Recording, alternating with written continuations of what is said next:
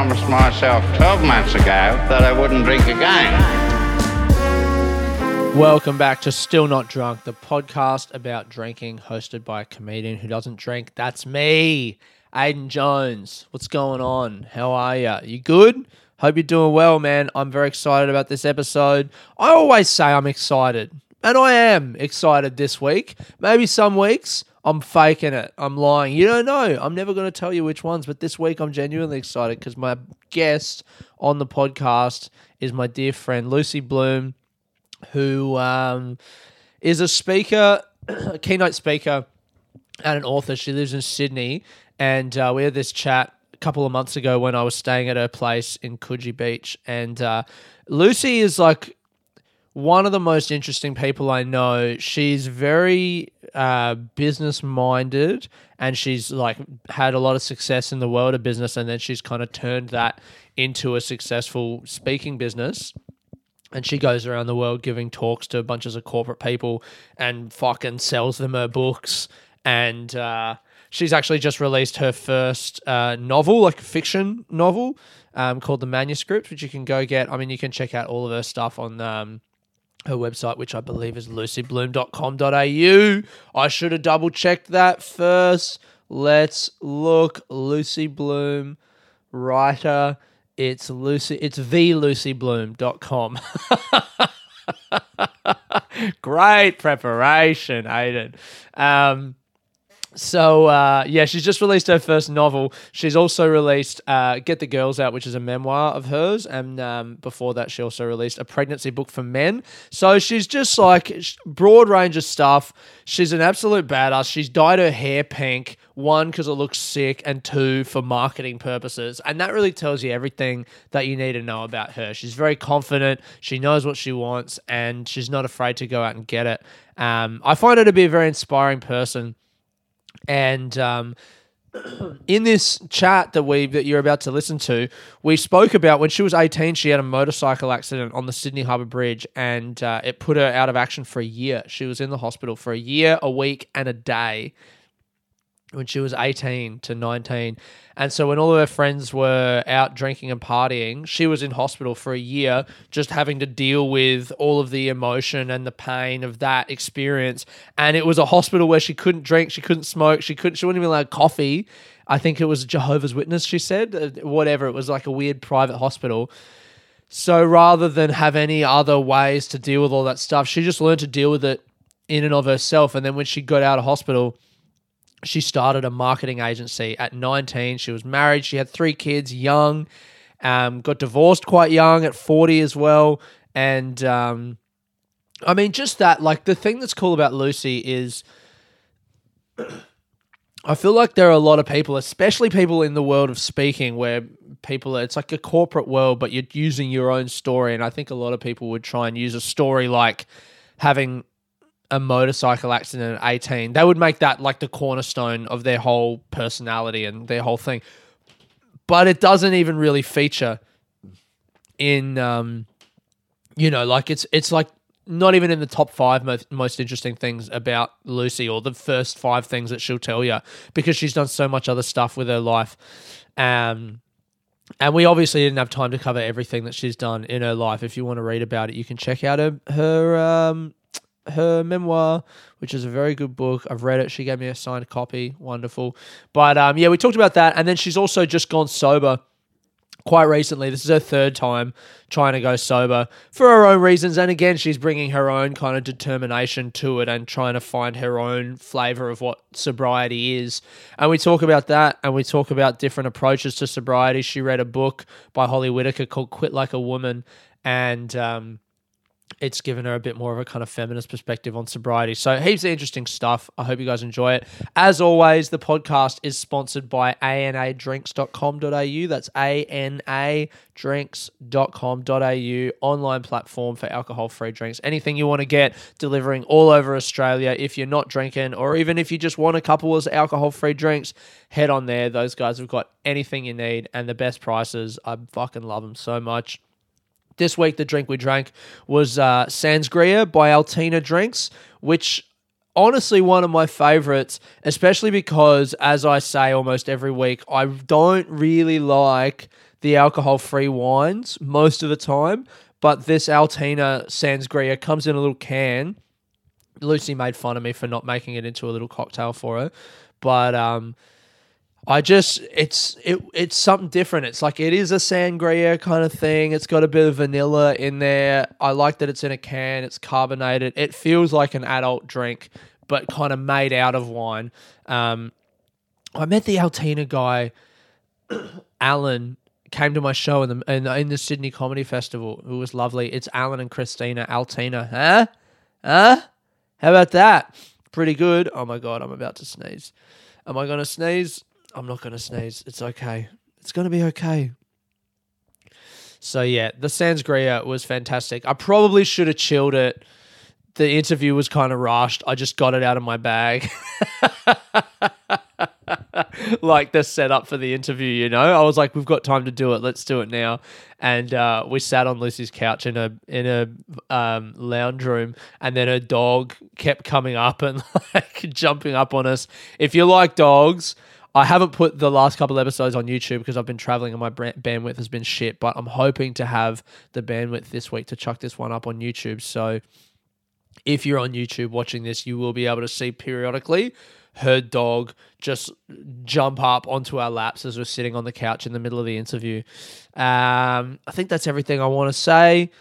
Altina Drinks, the Sangria, super nice. Lucy Bloom, very cool. anadrinks.com.au, fucking sick. That's it, man. I hope you guys enjoy this chat. Oh, if you're liking the podcast, 5 stars, Apple, Spotify, do all that stuff. Follow the Instagram. That's Still Not Drunk Pod on Instagram.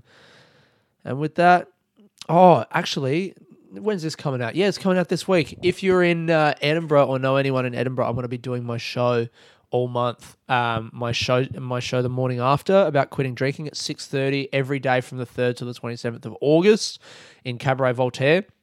And my new show, which at the Fringe this year is called Adult Adoption, but I'm actually going to call it it's going to be called Panic Attack in E flat. And it's a story of me having a panic attack on the train earlier this year.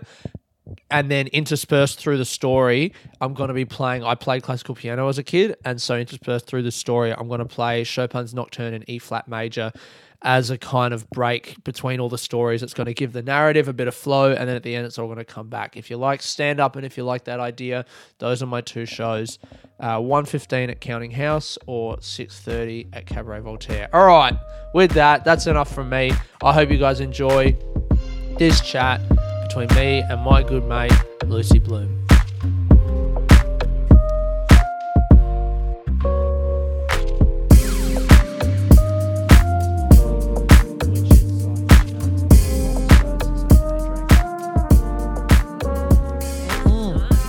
Isn't it? Why'd you pick this? I gave you a few options. Because it's skinny for ladies. Yeah. Yeah.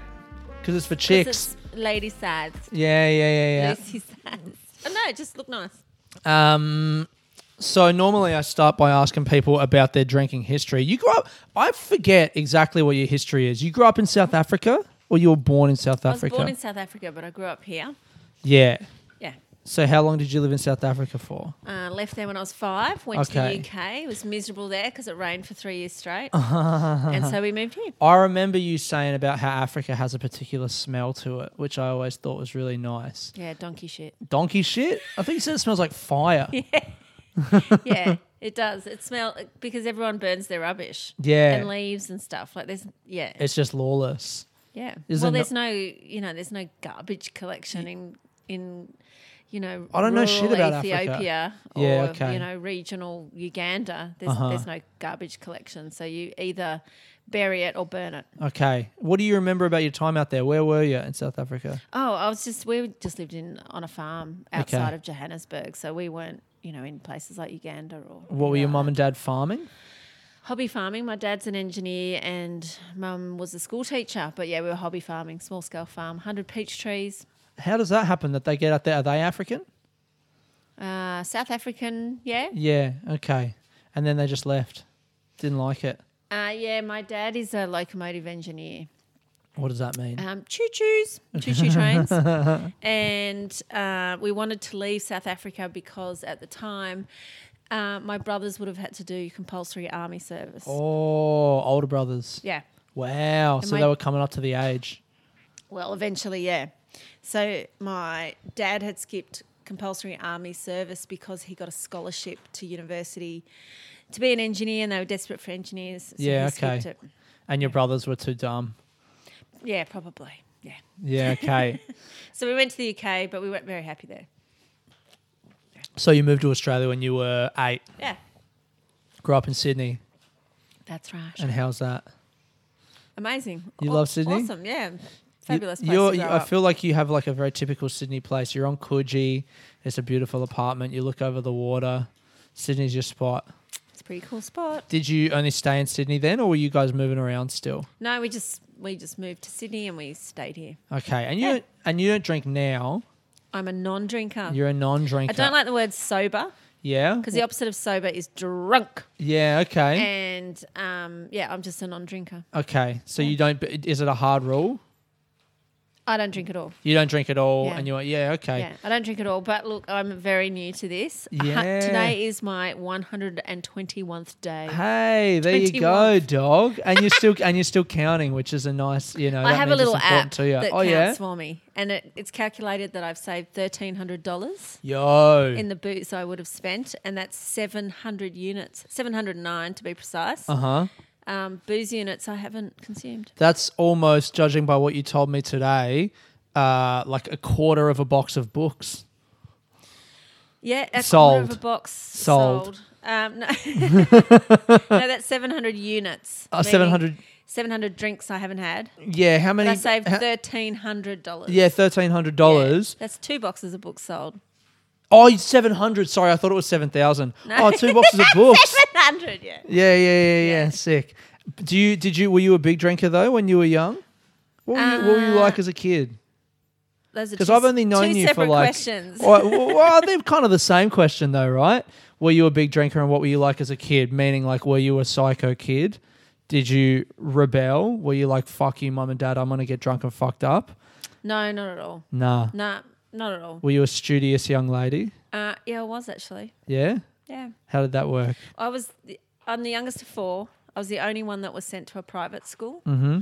I think my parents just saved up their pennies and went, she's the one who might make the most of this. Yeah, okay. Either that or they were like, she's the most out of control. So Or like you were the last one and their like fortunes rose at the Possibly. perfect time for you. And I'm the only one who went to the same high school from year 7 to 12 because of our intercontinental moves. Oh, okay. So you had the stability Yeah. and they put all their pennies in that basket. But I was acutely aware of how much that was costing my folks. Really aware. And so I worked really hard at school. Wow. Yeah. That's like a nice, it clearly brought you up right to be able to make the most out of that. I feel like you didn't resent that or anything like that. You were just like, no, I'm going to do it. That's sick. So you didn't drink in school? Well, and you know what? No, not at all. I didn't drink till I was 18. Uh-huh. Yeah. What were you about to say? Sorry, I cut you off. You said I was acutely aware of... How much it was costing them. Oh, yeah. There was that, but there was also, I was really competitive. Yeah. And I did really well, partly because I just didn't want the other bitches to beat Uh-huh. me. So it wasn't just an obligation. It was like, fuck you, I might not be one of the smart kids, but I'm still going to do better than you. Do you remember any of those other bitches personally? Yeah. Yeah? Yeah. Are they around now? Yeah. Yeah. Are you still competitive with them? No, I don't need to be. Like, we've all done different things. Yeah, okay. Yeah, but at school you're very much pitted against each other constantly in every class. So, knowing where you're at in, who you're up against and marks in exams and all that stuff. Did the school do that, or was that something that you did in your own head? No, the school did that. The school does it. Yeah. How? Oh, just exam results. My school didn't do this, but there are other schools where they actually publish your ranking in the year every Monday. So you can go and see if you're like the dumbest kid in the year. Oh my God. Yeah, that's terrifying. Are they allowed to do that now? Don't know. Surely not. I mean, you got kids. Do they do that at your kids' schools? No. Nah. Just within classes they do. Yeah. So my kids let me know when they've topped a class. I do remember in school my teacher, g'day Frankie. Frankie, your dog has just been chewing up the bubble wrap and has now got a bit of bubble wrap hanging out of her mouth. You're gorgeous. I remember in school my teachers saying like it's all ranked and the classes and everything. This is going to be on YouTube, by the way, which is hilarious. They're just going to have like a dog in front of us.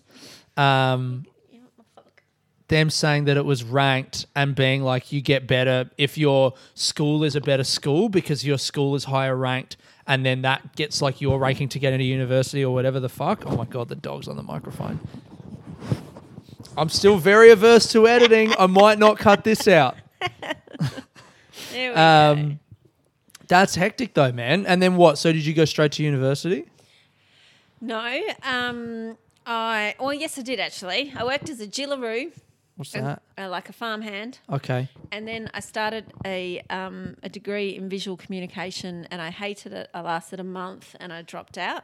And then I worked in the advertising industry. And then I didn't go back to university and I turned 18 when I was working on the farm. Right. And that's when I sort of became a drinker. Yeah. And then I started uni, didn't like it, went into advertising. Drinking's a big part of the advertising world. Sure. Then I had a massive motorcycle accident. Yes. And then That's right, and you were out of action for a year. Yeah. A whole year. In the hospital? In and out of hospital for a year, a week and a day. I How got did my last plaster off. How did the motorcycle accident happen? I can't remember the story. On the Sydney Harbour Bridge. She's going for your socks, I think. On the approach to the Sydney Harbour Bridge. The approach. Yeah, so just a guy just took me out, was changing lanes. What do you get? She's scratching my foot. She's going nuts for it. You can see the blue bit of your sock. What's the blue bit? Does she love blue? I don't know. She can just see it's different. Does Frankie want a bit of Sanskrit? She doesn't. She can't have any. Yeah, wild. Okay. And then it was after that I went back to university after my motorcycle accident, and I studied law. Then I finished a fine art degree, and then more recently I've studied neuroscience. What was that like being in hospital for a year? Was that, how old were you then? 18? Yeah, I turned 19 in hospital. So you had gone to the farm, started drinking. Was that like a big thing for you, going to the farm? Did that change you? Yeah, knocked the princess out of me. Yeah, okay. Yeah, it was a really good experience. Yeah. And good to do good, like hard physical work after being so academic, spending 2 years working really hard towards this 1-2 digit mark, and then doing physical hard work was really good. And then going to university and figuring out that everything you'd worked for you didn't actually want anyway. I wasn't ready to go to university. I found it really boring. So I was like, I'm going to leave this for now. And also I bet being in a school environment with so many people around you and you're being really competitive, to go to a farm in the middle of nowhere and not be competitive with anyone. Yeah. And you're not really ranked or anything. It's just like those cattle need to be moved into that paddock by the end of the day. And you need to do it, and that's the end. Yeah. Don't lose any. Was it just turning 18 that got you drinking? Were you just like, I'm 18 now, I'm allowed to drink? Yeah. Did you enjoy it? Yeah. Yeah? Had an absolute ball. What did you like about it? I liked it was like a grown-up thing to do, and the loss of inhibitions was really fun at that age. Yeah. As in, so you were out on the farm losing your inhibitions. Were you guys partying out on the farm? Who were you drinking with? Oh, okay. You're talking about back then. Yeah, it was sort of a coming of age. Like, ta-da, I can walk into the pub and order my own drink and show my ID and drink it. At a country pub? Yeah. Yeah. Yeah, and crashed in the back of on my 18th birthday, crashed in the back of the ute. I'd driven there. Sick. With my friend. Yeah. Yeah, it was fun. That's great. Yeah. And so you were on the farm for a while, and then you come back and you're in Sydney and you have this bike crash. Yeah. And then you're just like, you're spreading your wings, you're drinking, you're out of action for a year. You're in the hospital for a year. Yeah. At 19. Yeah. Do you remember what that was like? Yeah, it was crap. It was really bad. Awful. Really bad. But a bit like long haul flights. I say to people, to get through a long haul flight, you board a plane on the assumption that with the mindset that you're there for a week. So it might only be a 17-hour flight, but in your head, if you come at it like you're there for a week, you won't lose your sense of humour by the 11-hour mark. Right. And you just get into plain life. Yeah. And you eat everything they bring you. And when they put the cabin to bed, you go, all right. We're going to bed. When they turn the lights on, it's breakfast. And you just get into plain life. Yeah. So you get into hospital life as well. So Okay. you just go, I'm going to fill in my menu and choose my meals for the next 2 weeks. And it's the rounds. The doctor's here. And it's the only way, or you just die of boredom. You attack it with some sense of like fun, like it's a game. Yeah, and it's a different world. So you've just got to get into the world you're offered. Did you do that? Like, where did that come from? I feel like that's quite wise. Just survival. And I bore easily. So finding my own way of passing the time. Time was a real monster. Yeah, I bet. And you're in there by yourself, like your family come and visit like once a week or a few times a week? My mum came every single day. Every single day? She didn't miss one. Oh, what a savage. That's Mum came awesome. every day. Good for her. Friends came, but I actually found it really tiring. Like carloads of friends would come and then they'd say, let's take you outside, and they'd wheel me outside. And I remember once a bunch of friends came and they wheeled me outside, and one of them wanted to have a ciggy, so we had to go like find her. And I was on a bed. I wasn't even in a wheelchair. They had to like push my bed out. And then I got too much sun and I smoked one of her ciggies. And they left hospital, and I spent the afternoon vomiting. Wow. Yeah, it was too much. What? Because you hadn't seen the sun in a bit, months, and so you got burnt. Well, I just got this kind of sudden heat stroke, and this one ciggy made me really sick. Oh, that's so funny. Yeah, and then I also found it tiring. People would come and visit me from different parts of my life, and so they're these two people in the room together. Yeah. Oh, and you're playing dinner party host. Yeah, the freaking MC. You're like, meet so-and-so. And like, I'm the one that's just had surgery. So, yeah. And they're like, and then they're leaving separately going like, well, Lucy was really rude then. Yeah. Like, didn't tell me enough about. It's orky. And then, I still do this. If I'm put on the spot, my mind goes blank and I forget everyone's name. Oh, I hate that. Even people 100%. I know really well. Like you, I'd go, ha! Yeah. Your name would just fall completely out of my head. Just doing my solo podcast then, I was trying to tell a story about a guy who I did his podcast, and then he bought me lunch on Saturday, and his name completely fell out of my head. And I know he met me because he listens to my podcast and then came to my show, brought a bunch of friends. You know what I mean? Same thing. I've seen people. Who did I see recently? Forget their name. It was It was like a magic trick. Like there were like 5 or 6 people, and he just went, "Hey, this person, this is this person, this person, this person, that." No fucking way. If I'm in that situation, I'm like, I'm going to the toilet. Introduce yourself. Yeah, I'll catch you guys later, and then you come back out and you just join their conversation that they both are just friends with you. Yeah, man, fuck that. So I found that in hospital a lot. It was like a real drag. And very tiring. Yeah. Yeah. And how long were you in there for? I was in and out for a year, a week, and a day. Wow. That'd be kind of being like institutionalized, I guess. Yeah. Like jail or something. I remember my first stint in hospital was 8 weeks long. I rode my motorcycle to the nightclub I worked in, and I never made it to work. And I got home 2 months later. Wow. And I remember I didn't walk. I remember being wheeled out of the hospital in my little wheelie, and the feeling of natural air moving in my skin was so foreign, it made me cry. Oh. Because I've been in air conditioning for so long and in this sterile environment, and just like the real air that smells like the outside. I like other stuff. It made me cry. Yeah. Wow. Yeah. That's a beautiful memory. Not wildly fond of hospitals. No. But I was lucky to have private cover. I was in a private room. Yep. My brother had a terrible accident a couple of weeks ago and fractured his skull, and he was in a room with 3 other patients, and He said you hear everyone snoring, everyone farts, you hear everyone's problems. And I don't know why they do this, but doctors come in and they talk really loud to each patient. So he's like, I know everyone's All the medical goss. problems. I know who's going to die first. Yeah. Actually, that happened to me when I was first in hospital. They took me to Sydney Hospital, which is now the Eye Hospital. Okay. And I was in a massive ward. There were like 12 people in a huge ward, all open. And there was a woman diagonally opposite to me who was discharging herself. And they were talking really loud to her, but they were saying, you're very unwell. You can't discharge yourself. And there was something going on with her kidneys. She said, if my husband finds me here, he'll kill me. So I'm discharging myself. Oh. Yeah. And you don't know what that was about at all. You never But know. Everyone's business is just open slather on a If big my open husband wall. finds me here, Yeah. he'll kill me.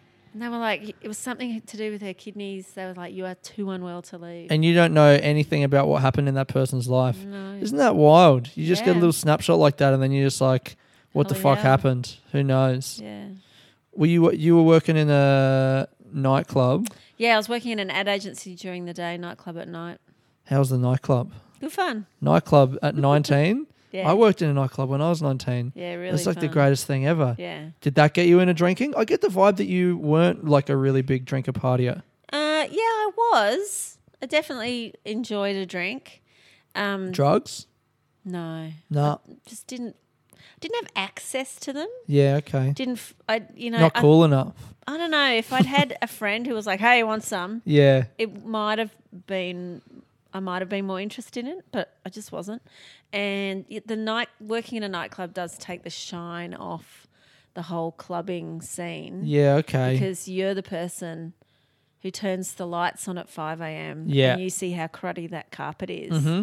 And I was the only girl who finished at 5 a.m. Oh. on a Sunday morning. Really? And so it was my job to clear the bathrooms. And the women's toilets? And that ain't a pretty sight. Nah. And there's usually at least one woman who's fallen asleep on the loo. Oh. And I used to have to shimmy underneath, unlock the door, wake her up. And on the floors, like full of like foundation Yes. and piss and Oh, stuff. vomit the works. Yeah. Then I worked out I didn't like shimmying on the floor. It was freaking disgusting. I worked out I could pull them out by their ankles. Oh, really? Yes, I Oh could. my God.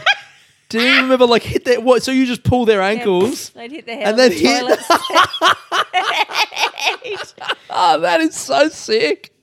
Well, you got to Because- do what you got to yeah, do. yeah, It's 5 yeah. a.m. home time. Totally. Sometimes there'd be couples making out and you'd be like, time to go. You guys need to go find somewhere to fuck. Yeah, the that's lighting's not really here. harsh out there. Wow. I didn't find that when I'd worked in a nightclub. I loved it. If anything, it made it more glamorous for me. I was like, this is so cool. I'm behind the bar. I'm like inside. I'm friends with the DJ, you know? I remember drinking. We were sort of this was a different world. There was no such thing as responsible service of alcohol. That came in long after. Mm-hmm.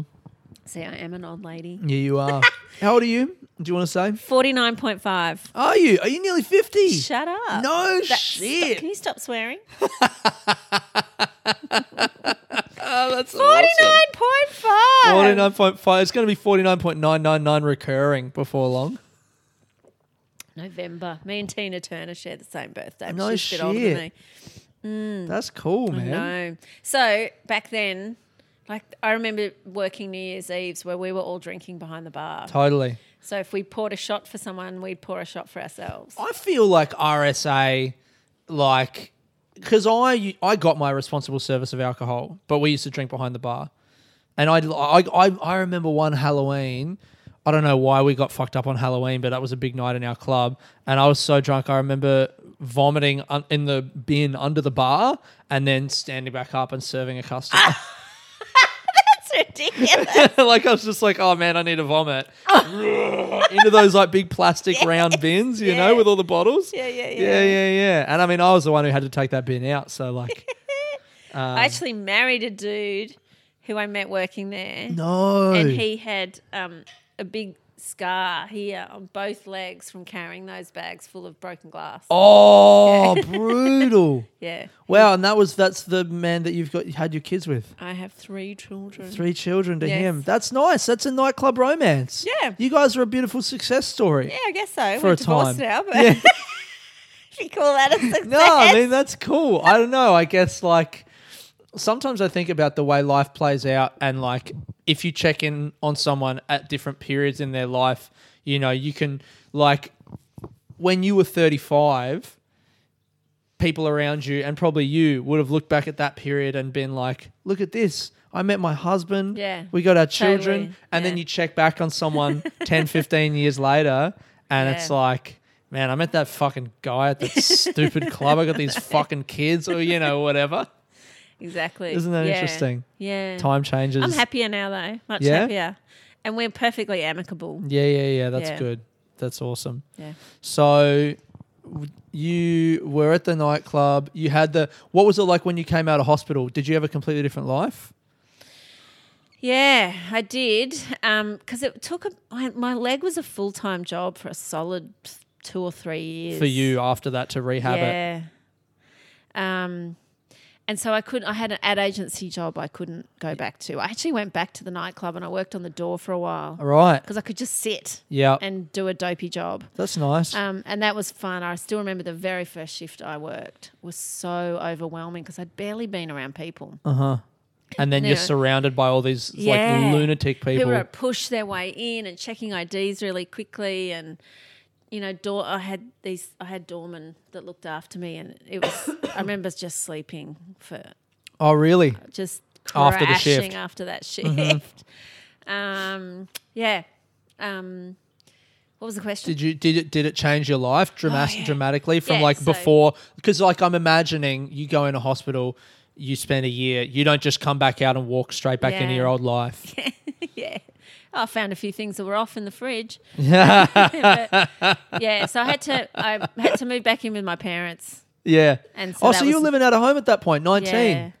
18, yeah. 18. Man, you're a Yeah. boss. What were you living like out of home at 18? Were you living like well? Yeah.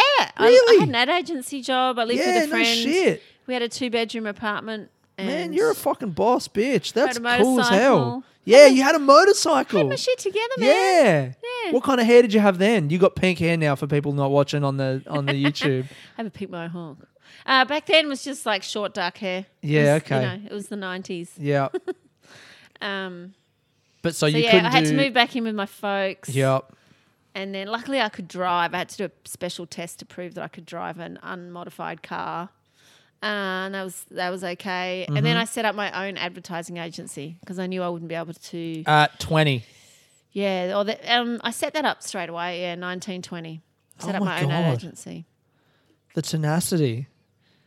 Yeah, well, it sounds like that. And someone said to me, "You're so brave," but I didn't feel brave at the time. It felt like it was.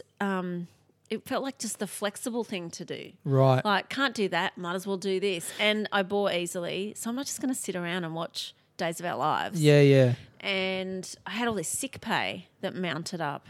So I bought my first Mac. And Nice. then it just went from there. So I wasn't like, it wasn't so much, I'm so tenacious, I'm going to push this along until I never imagined I'd run it for 20 years. Yeah, I thought yeah. it would just occupy me until I went back into agency life. But I didn't. I ran it for 20 years. It was amazing. Why could you not work at the agency but you could run your own one yourself? What was the actual thing stopping you? That particular agency was on 3 levels, and I was literally on crutches for such a long So time. you just couldn't walk up the stairs? Shut up. There was No, that. I mean like you started your own business because they didn't have a lift? Kinda. Initially, absolutely, but also I just couldn't work full time. Yeah. So you know how they're all saying that 4-day work week is much more healthy and people are just as productive. Well, dudes, I've been doing that since the 90s. Yeah. And I've been working from home since before it was cool. Yeah, totally. And I had remote teams Yeah. that I ran all over the world since I didn't even know what that was called. I didn't even know that name. You just knew that you had teams. other people around doing stuff for you. Yeah, and I'm using dial-up internet in Yeah. the olden days when it used to squeal down the phone at you. So I just kind of made it work. So then I Yeah. could be flexible, work from home, have other people working for me, so my hours were reduced. Partly so I could beetle off and see my specialist and Yeah, totally. yeah. So what I thought was just me being flexible ended up being the best lifestyle. It was really cool. So I never went back to agency life. as in working for someone else. It sounds like I guess what I'm doing in this podcast to talk about drinking is inevitably I talk about my own like relationship with drinking. And for me, drinking is such especially that period in my life, like I was like a kid from 18 to 21. I was just like a psycho. But it sounds like you grew up so fast. Like you straight away at 18 were into a house and then you had this accident and so you can't be sitting around in, you know, the fucking hospital, like drinking and getting fucked up. And so you learned how to cope with stuff in the hospital. Like you said, the positive attitude. I couldn't just go blotto. I had to actually use mindset Face control. your problems. Yeah. Yeah, and I was at a Seventh-day Adventist hospital, so you couldn't even have coffee. Oh, really? Yeah. What the fuck? It's a vegetarian hospital. Your friends had to take you around the block to have a ciggy. I know. So, yeah, actually, I'd never thought of it that way. But, yeah, I had to be 100% clean, no booze, nothing. And, yeah, just facing the reality. And just deal with life. Yeah. Which a lot of people, it takes them 10, 15, 20 years to turn around and face their life, you know? Yeah. But you had to do it at 19. Were all your friends around you out, like, drinking and partying when you, like, set up your ad agency and stuff? Yeah. Yeah. They sure were. But, see, I got married young, too. I got married at 21. Wow. Madness. No shit. For anybody listening. Madness, don't do it. Don't do that. Is the word from Lucy Bloom. Yeah, too young. I came from a religious family. Uh-huh. And I thought that was the only way we could be together. And he was the same. Religious family. You had to get married. We had to be together if we wanted to live together. So that was just a requirement. So we Yeah, got wow. married. Yeah. And what does he do? He is a land surveyor. All right, and he was doing that then too? When we got married, we were both at university and we both graduated and he went and worked as a land surveyor. And then a bit further down the track, my agency was growing really fast and I was looking to hire someone and I would have been paying that someone more than he was working as a land surveyor. So he came and worked for me. Yeah, and we wow. worked together for 13 years. Yeah. Yeah. An incredible success story. But now he's gone back to surveying. To land surveying. Yeah. Yeah, wild. What do you think about this drink, It's by the way? very, very pleasant. It would have been nicer refrigerated. I apologise, And I would have Lucy. poured it into a pretty glass with some ice. A pretty glass. And for the maybe- optics? Are you saying No, like for the just YouTube? Or you just would have done that because you would have enjoyed it more? Yeah, and I would have put a little sprig of fresh mint from my garden. What's the flavour there? I didn't even read it. Vibrant ruby bubbles. The perfect blend of bold red fruits, native Australian ribbery, and lively citrus notes, a complex and refreshing finish with a hint of spice and vanilla notes. I think I can taste the vanilla, maybe. What do you drink when you drink? Well, you don't drink anymore, but what did you drink? When I was a drinker, I was a Sauvignon Blanc lady. Yeah, okay. And I tried to give up. This is the third time I've given up. This time it feels permanent. Feels like it's the gonna right thing to do. Yep. Just right. Yep. The other two times I made the decision I was drinking too much. I had found a really nice Sauvignon Blanc that was very pleasant. And as you know, I live next door to a Dan Murphy's. Damn Dr. Dan's, as you call it. Is that a thing that people call it? I I liked it. I've been thinking about it. That's what I call since it. you said it. Actually, I was had walking- a guest because I Airbnb my spare rooms and I had a guest who said, I'm just popping down to Dr. Dan's and we've just called it that ever since. That's great. It's really funny. Yeah, a very, very nice Sauvignon Blanc. You can't go wrong with the Marlborough region of New Zealand. Okay. And I bought a case of it and drank it in a week. Oh. And I had not measured myself like that Wow. before. I went to get another bottle and was like, where'd they go? And realised that I had drunk 12 bottles in 1 week. Whoa, that's a lot of booze. Yeah, and that's when I went, that's too much booze. And I think in the middle of that week was when it was Mother's Day and my mum got me really drunk because she's just really polite and she just keeps filling her glass. And I had a bit of a hangover and that all happened at once and I thought, I've got to drink less. When was this? Was this the first time you quit? That was 2019. Okay. No, that's not the first time. When So was I the quit when I first was time? 40, quit when I was 45, and now I've quit now. When So you I were was 49 and a little bit. 49.5. So yeah, when I was 40, I quit because I had a bender for my 40th birthday, and I just woke up not so much hungover. Oh, probably was just a classic hangover, but I just felt rubbish, and I just thought I've just turned 40. Yep. Perfect time to just not booze. And I had 3 months of not drinking at all over Christmas, which is a miracle. And then I went to India and I was doing a horse track through Rajasthan, riding a horse through the sand dunes in Rajasthan. And 3 hours into a 7-day horse track, I broke my little finger. The saddles have a metal ring on the front of them, and my finger was pulled through it, like I was holding the reins, and my finger was pulled through that hole. Oh. And it just snapped in half. And they had no first aid kit. Yep. And no medication. Of course. All they had was some sticky tape. Oh. So we sticky taped my fingers together. The three. The outside three. We actually, because I wore gloves to ride, so we Okay. just taped my gloves together. One of the other riders was a pharmacologist, and he wore a vest like photographers wear with all their films in it. But he had stuffed drugs. with drugs. Nice. So he was keeping me medicated. But I broke my no drinking rule because I was in so much pain. Mm-hmm. I had a beer at lunchtime and then Yeah. I snaffled whatever they gave me at dinner because I was in so much pain. So it went through the ring.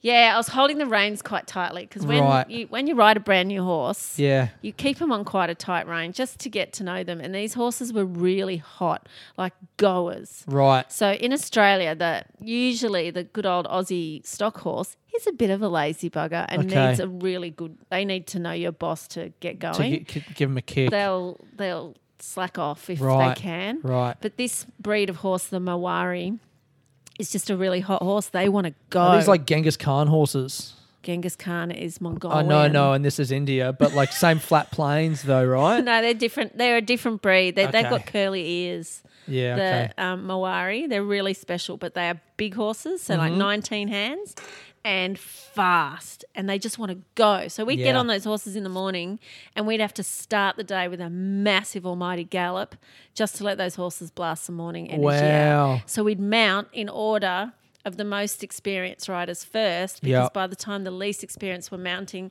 those horses were already rearing up and going around in circles, and it was wild. So yeah, I needed a drink to get through the broken. And how long were you on that trip for? That was a 3-week trip in India, but that was a 7-day gallop through the sand dunes. Pretty Damn. wild. And you were galloping for a few days with a broken finger. Yeah. Savage. Broke the rule and then kept drinking after that.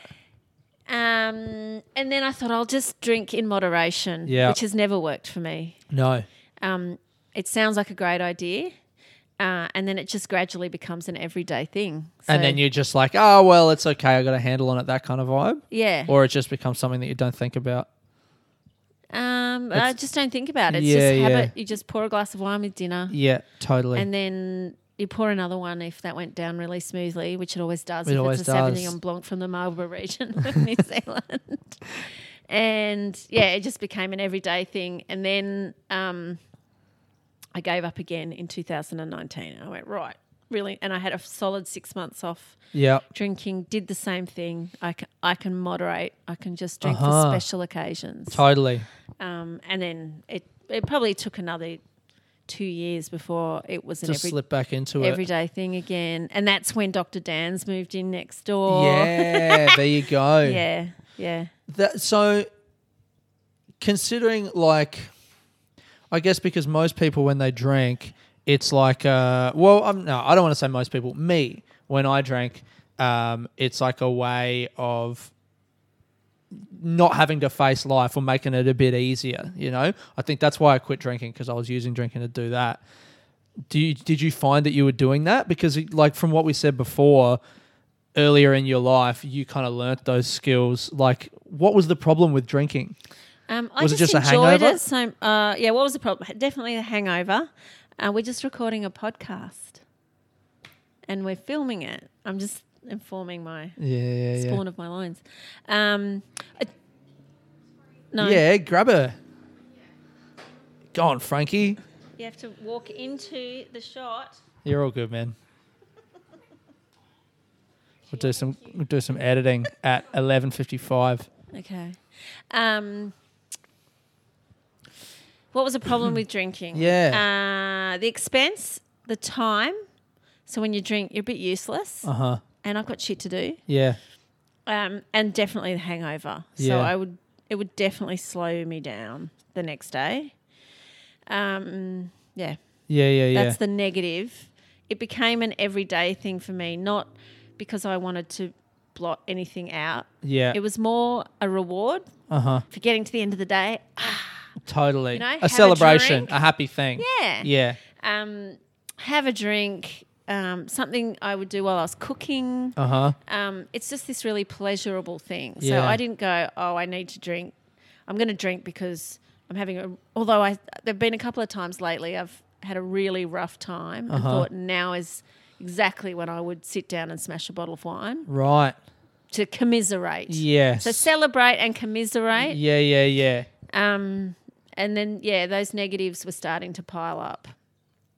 Time is probably one of the biggest things. You start drinking on a Sunday afternoon and you're good for nothing. For the rest of the day. Yeah. You can't write. You could have been doing stuff. Produce. Yeah. And I've noticed that not drinking, I can drive anywhere, Yeah, anytime. driving is a huge one, hey. And anytime. So you don't dick around trying to work out logistics for, how am I going to get home from there because, I'll be drinking. And the just cab and the money and all this you just stuff. go, drive. And you're so useful to people. I've driven other people's cars home from events because I'm like, I don't drink. And everyone's like, yes. Yeah. Yeah, sick. What was that? Was there any moment that led to this now? Third time time? quitting drinking? It Was just there any started big to- decision? It just, I kept thinking on it, whereas normally I didn't think about it. I Right. just kept thinking on it. And then I just heard a few messages at the right time, and maybe my ears were open. And I remember reading somewhere, no amount of ethanol is safe. Oh, yeah. And that was just enough words. You know how I like. Yeah. not You're in using marketing. two words. They got you with the marketing. And so I saw that, and then someone recommended a book by Holly Whitaker called Okay. Quit Like a Woman. Yep. And I'm an audiobook listener. So I listened to that in the between Christmas and New Year. Mm-hmm. And that's really interesting. Talks about how AA was created for men in the church, that it doesn't actually, it's not really designed for women. Okay. And it talked about, that's where I got that idea that sober isn't a great word, Right. because the opposite of that is drunk. Right. And you're not the opposite of drunk, because there are some good things about drunk. And to be the opposite of drunk means that you're bad thing. That's Yeah, a part of there's it, that. right? There's like positive There's that, but connotations. there's also the idea that AA has this idea that you're always a recovering alcoholic. Yeah. And I think that's bullshit. It's like a bit of victimizing. I don't bullshit. like the idea of calling myself an alcoholic either. I Yeah. think it feels weird. And it's this weird binary of like drinking bad, sober good, and it's like, I think as long as you're making choices about what you're doing, Yeah, or that sober is a kind of, that you're... some like elevated state. No, you're seeing all the positives. I'm seeing it more as a negative thing, like you haven't overcome something yet. You're always a recovering alcoholic. Is Right. Someone who calls themselves sober. Oh, okay. Yeah. Okay. 'Cause AA says you're never Right. cured. So for you, Every it's day's kind a of fight. tied to that, like Yeah. medical or like some kind of viewing it as like a recovery type of Yeah. thing. Yeah. An in process thing, and also the opposite of sober is drunk. But there's a middle ground with drinking. You don't have to be drunk, and Right. I wasn't that kind of drinker Yeah. in the last 10 years anyway. Totally. We skipped a big gap in my life, Uh-huh. my 30s. So my 20s, I was building an agency. I was married, drank every day, Yep. enjoyed a glass of vino at my desk. Yep. 6 o'clock was wine o'clock. Nice. And I'd finish off work at my desk with a glass of wine, have a glass of wine with my dinner. Mm-hmm. If that went down well, maybe have another. So it's a fair bit of booze. Yep. Then my 30s was my baby-making decade. Uh-huh. And I have 3 kids, and that's one of the hardest things I've ever done. Is making humans. Make kids and having young kids and bringing them up and shit. Yeah. Yeah? Yeah. And if getting to the end of a day and needing a reward, having little kids is that kind of stage. Right. Was that kind of stage in my life. Yeah. Where I got to, once I had those kids in the bath and, I could see bedtime was within reach. On the horizon. Yeah. You'd have a glass of wine. Oh, yeah. Yeah. My husband would be cracking open a glass of wine and, We did it. yeah, he'd have them poured ready for us both. Wow. Once we got the kids into bed kind of thing. So I was probably a bigger drinker in my 30s. Okay. And then 40s was when I was like, this isn't the best thing. And it's like getting a bit easier with the kids, I guess, as they get older. Yeah, much easier. Yeah. You don't need the light at the end of the tunnel. You can just go back to living your life. Yeah, there's a few stages with kids, when they can get out of the car themselves and wipe their ass themselves. That's a big stage of freedom, of not having to do all this stuff. And then there's a stage when they can like drive their own car. That's the next easy stage. When you go, and they just walk in the door and they've dealt their whole day. And you didn't need to do any of it for them. Yeah, and that's, because they're in their mid-teens and they're doing their thing and getting themselves to school, and life gets so much easier. Mm-hmm. So that's maybe in my 40s, that's why I could see, I don't think my drinking is that so in your necessary. 30s, the drinking was like not even in a Soothing. bad way, but something that really helped you get through. Yeah, it was soothing. It was a big part of your life, would you say? Yeah. Yeah. Yeah, and there's no way I could give up in my 30s, no way. That's interesting as well, because I feel like in the community, or maybe like some of the discourse around drinking and quitting drinking, is this idea that like you just have to do it and it's always bad and having a crutch and whatever. But like it sounds like from what you just said, drinking in your 30s was a very useful and maybe not 100% positive, but like, how would you say? Would you say that it was useful? Are you glad that you did it? I loved it. Yeah, right. I loved it. It was that nice. It was like this reward. You got to the end of the day. I wasn't a day drinker. It just didn't float my boat. Yeah. I don't know. I just didn't like it. Yeah. But it was a reward. Yeah. Kids are in bed. I get to have a glass of wine. We'd cook dinner together. We'd, have a meal together like people. Like people. Oh. And wine was part of that. Yeah, totally. Yeah. I think that's a really important point to make, because like I don't drink, but I don't want to be one of these non-drinkers who's like, it's just amazing. Like the binary. I hate the binary, the black and white. There's great things to drinking. I don't drink, but again, it's like making the choice, if you want to make a choice to drink, I think that's so sick. And I think for me it was also listening to that book at that holiday season time between Christmas and New Year. yeah, And a lot of the things it says in there, like it reinforced that no amount of ethanol is safe. Mm-hmm. It was just all landing at the right time for me. Like when you're staring down the barrel at age 50, you're past the halfway mark. Mm-hmm. It's the downhill slide to your mortality. and you're just trying to grab onto the edges of the slide. Yeah. And it burns. So then you start thinking of longevity. Yeah, right. And then things like superannuation actually matter. Yeah. But longevity suddenly means more to you, where you just go, yeah, actually, I'm past the halfway mark. And I gave it a 30-year red hot go as a drinker. Yeah. And it's probably enough for this little body. Mm-hmm. I'm not a big person.